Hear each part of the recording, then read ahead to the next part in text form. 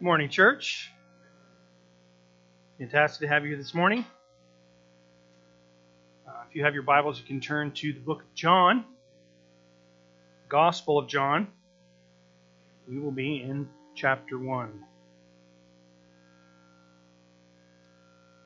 Heavenly Father, we ask that you would illuminate for us the words of Scripture this morning. We might be molded and shaped by them and through them. It's in your precious Son Jesus' name that we do pray. John chapter 1, verse 1. In the beginning was the Word, and the Word was with God, and the Word was God. He was in the beginning with God, and all things were made through him. And without him was not anything made that was made. In him was life, and the life was the light of men. The light shines in the darkness, and the darkness has not overcome it. There was a man sent from God whose name was John. He came as a witness to bear witness about the light, that all might believe through him. He was not the light, but came to bear witness about the light. The true light, which gives light to everyone, was coming into the world. He was in the world, and the world was made through him, yet the world did not know him. He came to his own, and his own people did not receive him. But to all who did receive him, who believed in his name, he gave the right to become children of God, who were born not of blood, nor of the will of flesh, nor of the will of man, but of God. And the Word became flesh and dwelt among us, and we have seen his glory, glory as of the only Son from the Father, full of grace and truth. God bore witness about him and cried out, This was he of whom I said, He who comes after me ranks before me, because he was before me. For from his fullness we have all received grace upon grace. For the law was given through Moses, grace and truth come through Jesus Christ. No one has ever seen God, the only God, who is at the Father's side. He has made him known. Heavenly Father, we again come to you this morning as we turn again in our yearly calendar, our yearly life, to the anticipation of the coming of your Son Jesus into this world. We thank you that you sent your Son, God, to dwell among his creation, to be a light in the darkest places, and to be the Word that we might hear and know and be saved. It's in his precious name that we pray. Amen. So, today we start Advent. Now, the last couple years we've been using that term Advent because we've been following loosely a liturgical calendar, and the liturgical calendar uses the term Advent. This year, we're not actually doing that, but we still need to use the word Advent because it better represents what we're actually going to be looking at. In the past, I have said, actually a few times, pretty much every time we come around to the Christmas season, that Christmas is, for lack of a better way of saying it, the most boring time of the year to preach. And I say that because our fixation, especially within 21st century American culture, is the birth of Jesus. Some of you might be going, well, yeah, that's what Christmas is. Historically and theologically, though, that's sort of inadequate.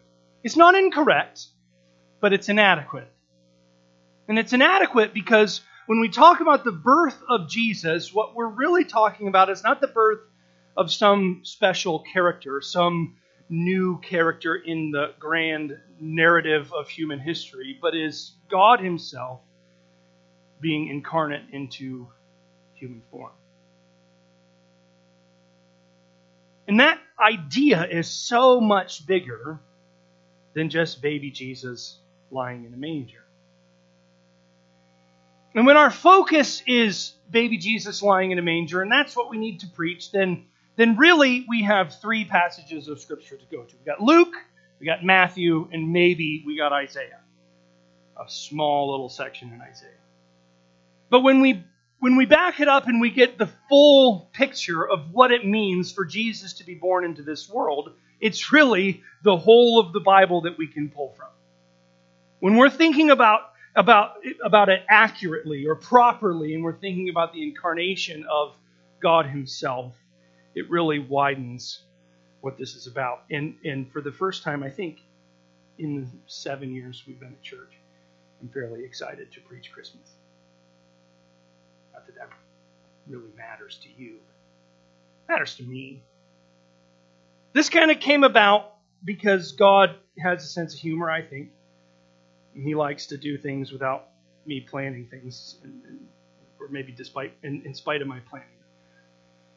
We've covered Romans, which is a letter of Paul. We just finished Philippians, which is a letter of Paul. And what I've kind of been thinking about is, what are we going to do in 2020?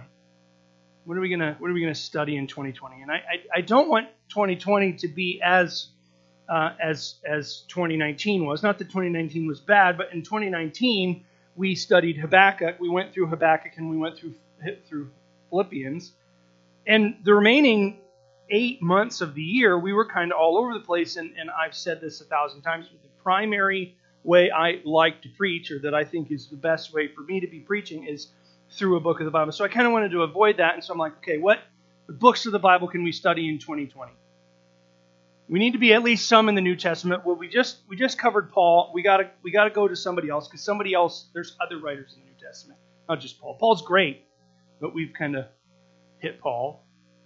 We're studying James right now in our Wednesday night Bible study, so there goes James. So 13 letters of Paul, there goes James. We've studied Hebrews more recently than not. So that's out. We did 1st and 2nd Peter in our Wednesday night Bible study. Really, it leaves John and Jude and Matthew, Mark, and Luke. So I was like, let's do a gospel. Let's do a gospel.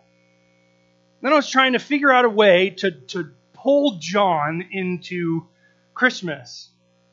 Because it's not a birth story in John, right? It's not a birth story in John.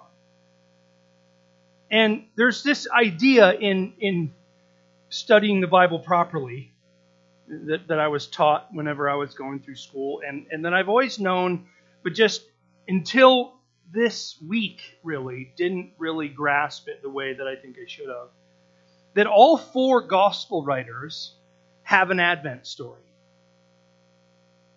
They don't have a birth story, but all 4 gospel writers have an Advent story. And Advent, all Advent is the arrival of a notable person.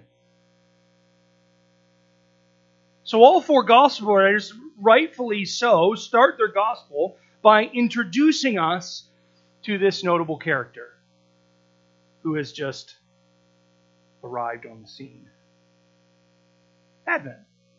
So instead of saying Christmas this year, we're going to say Advent. Semantics, but. So as we're looking at John, we're going to look at the first 18 verses the next 3 weeks, and then we'll creep into what we would call the body of John's letter from verses 19 to 28, the Sunday before Christmas. Again, not that you need to know that now, but We're going to look at what John puts in here as his prologue. This would be much the same as Luke's birth account. That it seems to be something that when you take it by itself has value and it's attached to the rest of the gospel, so that as we go through the rest of the gospel, we get the whole story. We get the whole picture. So John is doing something extremely important in these first 18 verses. He's introducing us to this notable person. That's what Luke is doing in the birth story. He just does it through the lens of baby Jesus. So does Matthew, again, through the baby Jesus. And so does Mark. But Mark does it by talking a little bit more about John than the other gospel writers do. John the Baptist, not John the Apostle, who is the author of the Gospel of John. So we have this Advent story that maybe is a little bit different than what we're used to, but not because it's historically a different approach to Advent, but just currently a different approach to Advent. Through church history, John has been one of the things that we come to when we look at the introduction to this character, Jesus. I think one of the reasons why we fixate our attention upon the birth of Jesus is because we like birth stories, right? I mean, depending on who you are, obviously it varies from person to person, but women, generally speaking, women get more excited when they hear about a friend who just had a baby or is going to have a baby, right? But I think men even in this room might admit that too, maybe. I can. As a parent myself, maybe 10 years ago before Elise was born, I didn't care nearly as much, but I still cared. When my sister had her baby, I was really excited. We like these stories, and I think this is why we kind of tend towards the birth of Jesus. We like that, but again, it's not it. It's not the full picture. So we're going to look at the first 3 verses this morning, and we're going to get in our introduction to John's to John and our introduction to Jesus. Introduction to John as a letter and our introduction to Jesus as the man. 2 things before we jump into it, though, that we have to know as we look to study this passage. There is 2 assumptions that are going on that will help you understand your Bibles maybe a little bit better. Number 1, this book is not like history today. I would actually argue that the Bible is not actually a history text. It is historical, but it is not a history text. So I'm reading a book about Winston Churchill right now. Okay? In 21st century, modern historical accounts, the idea is somebody just walked up to this book in the library, pulled it off the shelf, opened it up, and started reading it and doesn't know anything. Now, we are only 50-some years removed from Winston Churchill and his, Winston Churchill is the Prime Minister of England during World War II, if you don't know your history very well. So just imagine you don't know anything about Winston Churchill. You pull this book down, you start to read, you can learn everything you need to know about Winston Churchill. And this is 21st century history. This is what we do. We write from start to finish with the assumption my audience knows nothing, or at least very, very little. The Gospels are very different. The Bible is very different in general. The Bible already assumes that you've read it. Especially the New Testament, and especially the Gospels. When John writes his Gospel, he's writing to people that he is the pastor of, who he has been telling this story to for many years. So when they hear the Gospel of John first written down, this is not a new story. My argument then being, the case that I would make at that point is that you cannot actually read a Gospel for the first time and know anything about what the Gospel is teaching. Because there are so many places within the Gospels where you actually have to know what happens down the road in order to understand what's currently happening. When Jesus tells Peter that He is the Christ, and that He is going to die and be raised again in 3 days, we know, because we know the rest of the story, that he's right and that Peter is the bonehead when he contradicts Jesus.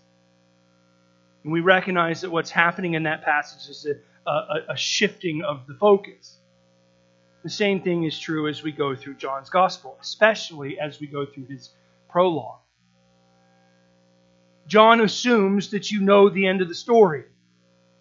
And John also assumes that you have some understanding of who Jesus is, not just his earthly ministry, his death and resurrection, but who Jesus is as what we would call the second person of the Trinity. Now, I'm going to try to cover the Trinitarian theology in about 3 minutes, which is an impossible task. But I feel that it's necessary for us to understand the first 3 verses of John chapter 1.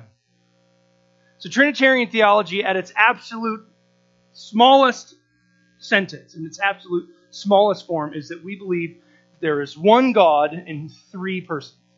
One God, 3 distinct persons.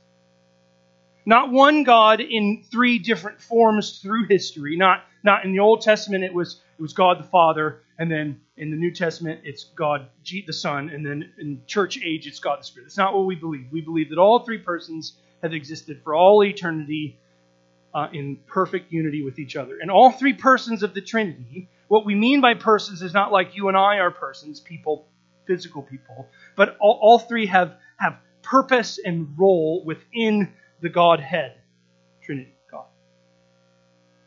God the Father is what we call God in the New Testament, or the first person of the Trinity in the New Testament. There's so many avenues that we could go down. I'm trying to keep it simple, maybe making it more complex. But who we see as God the Father in the New Testament, we call the first person of the Trinity, and has been is in some sense the essence of who God is. Again, that falls short as you study deeper into it, but it's the essence of who God is. It's kind of the starting point of who God is. It's what all of the attributes of God, where all the attributes of God start, with God the Father. And then there's God the Son, or the second person of the Trinity, which we probably shouldn't call God the Son, because then we misunderstand that God the Son is not in the Old Testament. We maybe could call the second person of the Trinity God the Word, or God the manifestation of the Father on the earth or in creation. So when we read in the Old Testament, because we believe that Jesus, the second person of the Trinity, has existed for all time, and it's only at his birth that he puts on flesh and becomes the incarnate God, which just simply means he becomes man. That in the Old Testament we see Christ, but we see him not in human form, but we see him in word form. And so Genesis chapter 1, we read again and again and again, chapter 1 verse 3, chapter 1 verse 6, chapter 1 verse 9, 11, 14, so on and so on. Where it says, and God said, that's the word of God, which really isn't that hard to see that, right? That God said, that's the word of God. That's the second person of the Trinity. And the third person of the Trinity, or the Holy Spirit, is really our teacher.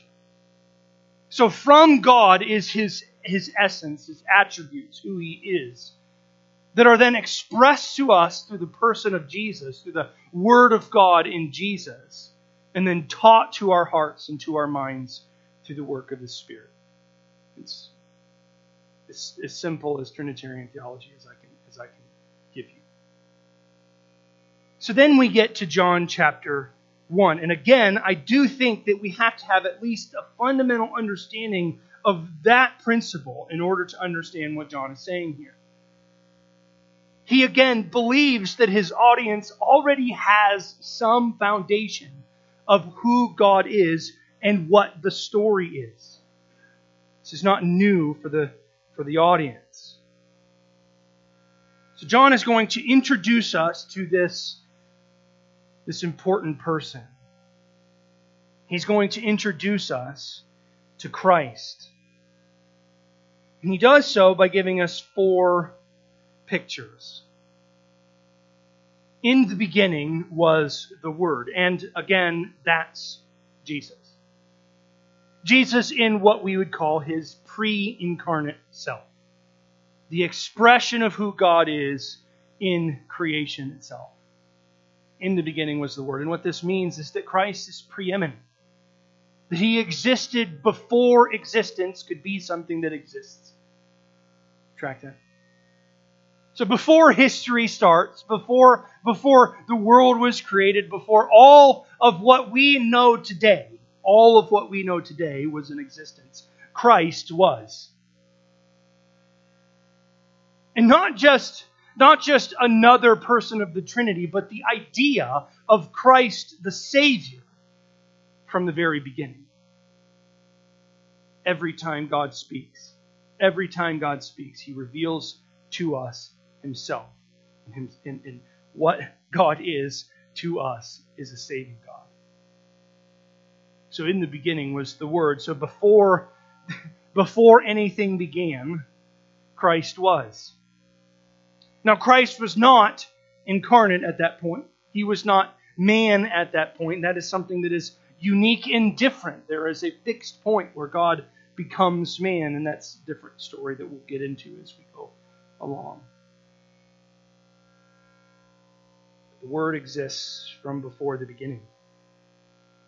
And it says, and the Word was with God.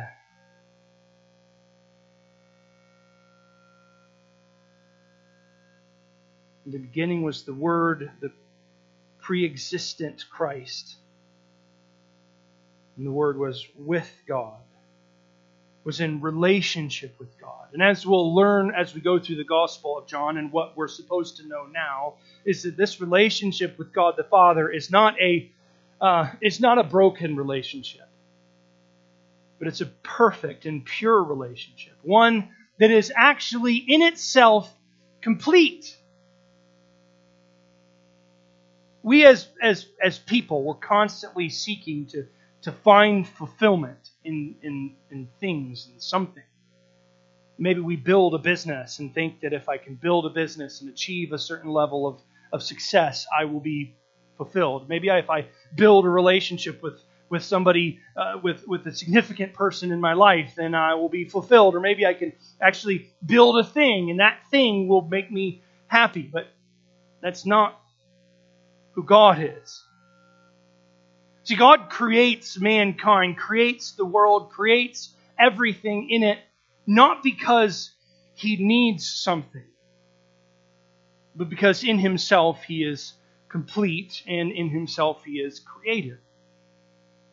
This is what we learn in Genesis chapter 1. As we compare it to all the other creation myths of the gods creating out of necessity, or the gods creating out of war, or the gods creating out of chaos. God creates because God is creative, and God is able to do that because he's God. God is in perfect relationship with himself, not in need of man. So who is this notable person who we are anticipating the arrival? He is pre-existent. He is in perfect relationship with the Father. And third, the Word was God.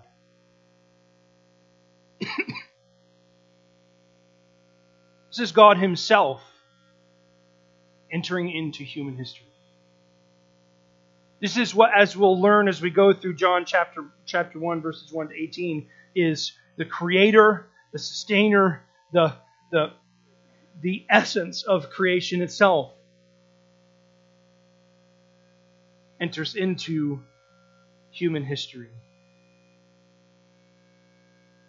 The Word is pre-existent, the Word is in perfect relationship with the Father, and the Word is God. Verse 2, we kind of get a little bit of a repetition to solidify those, I think, most important truths, that he was in the beginning with God. And then in verse 3, all things were made through him, and without him was not anything made that was made.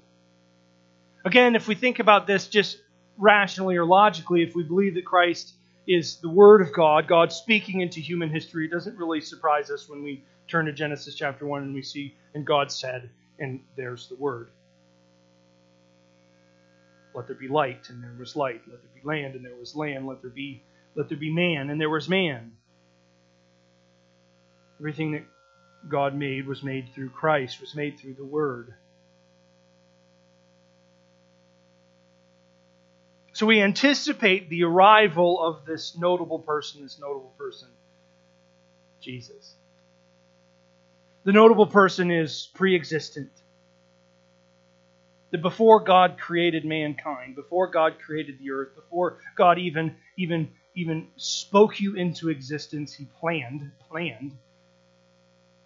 and it was part of His being to rescue you. I think that's probably one of the most staggering things and one of the hardest things to actually wrap our minds around. I think if I was to build something and knew before I built it that it was broken or that it would become broken, I probably wouldn't build that thing. Yeah, that's exactly what God does.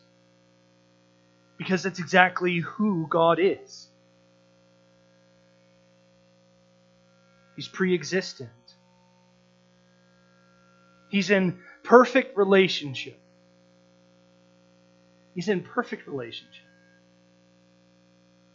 I think there's two things that we see with this. I think there's two things that apply to us as we think about God's perfect relationship within Himself.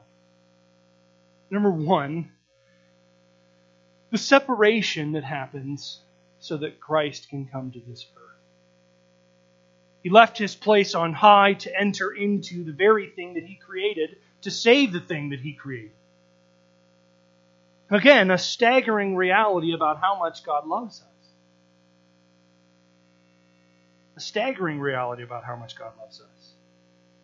But the other thing that's amazing when we think about Christ being in perfect relationship with the Father and perfect relationship with the Spirit is that we as His followers are then invited in to this relationship. Prayer is often misrepresented as me speaking to God, right? Which is true, but again, only in part. It's me speaking to God because the Spirit is drawing me into this conversation. It's the Spirit of God who is pulling this reality out of me into this relationship with God. It's God Himself inviting us into His relationship. Not only that, but He Himself, Christ, is God Himself. To think about the cross and to think about the life that Jesus lives, to think about all the things that Jesus does within His creation,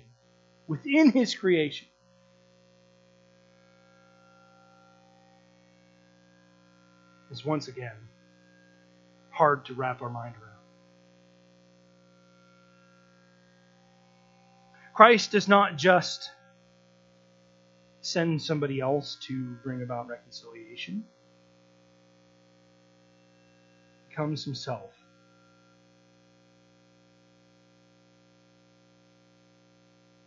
He comes Himself.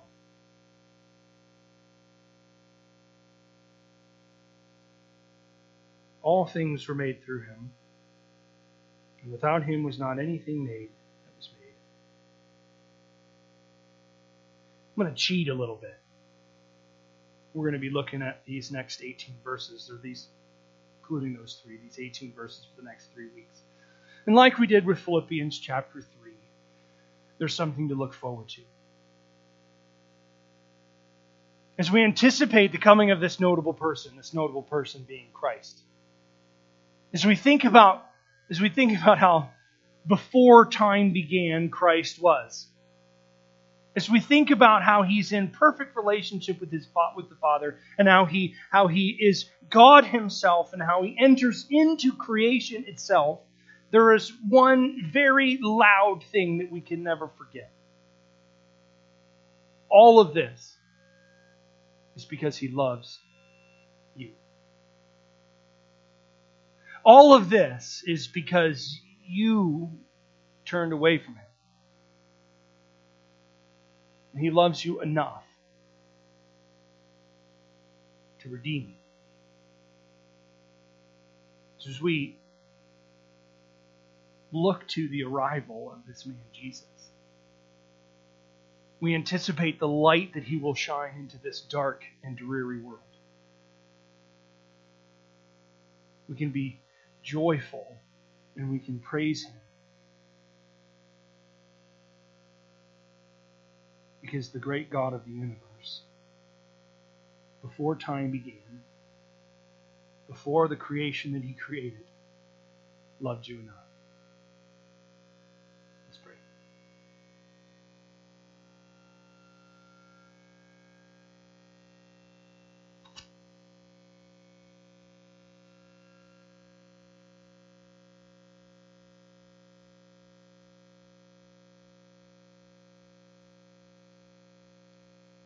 Heavenly Father, we are so thankful. Thankful that you are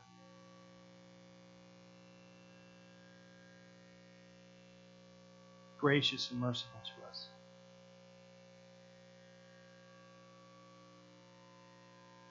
Thank you that your Son was pre-existent, was in perfect relationship with you, is God, and is creator.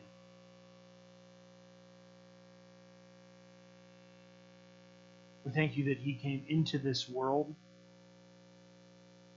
not as something other, but he put on flesh so that he might know us even more intimately. That he is our advocate, that he is our light, and most wonderfully of all, he is our Savior. It's in and through Jesus' precious name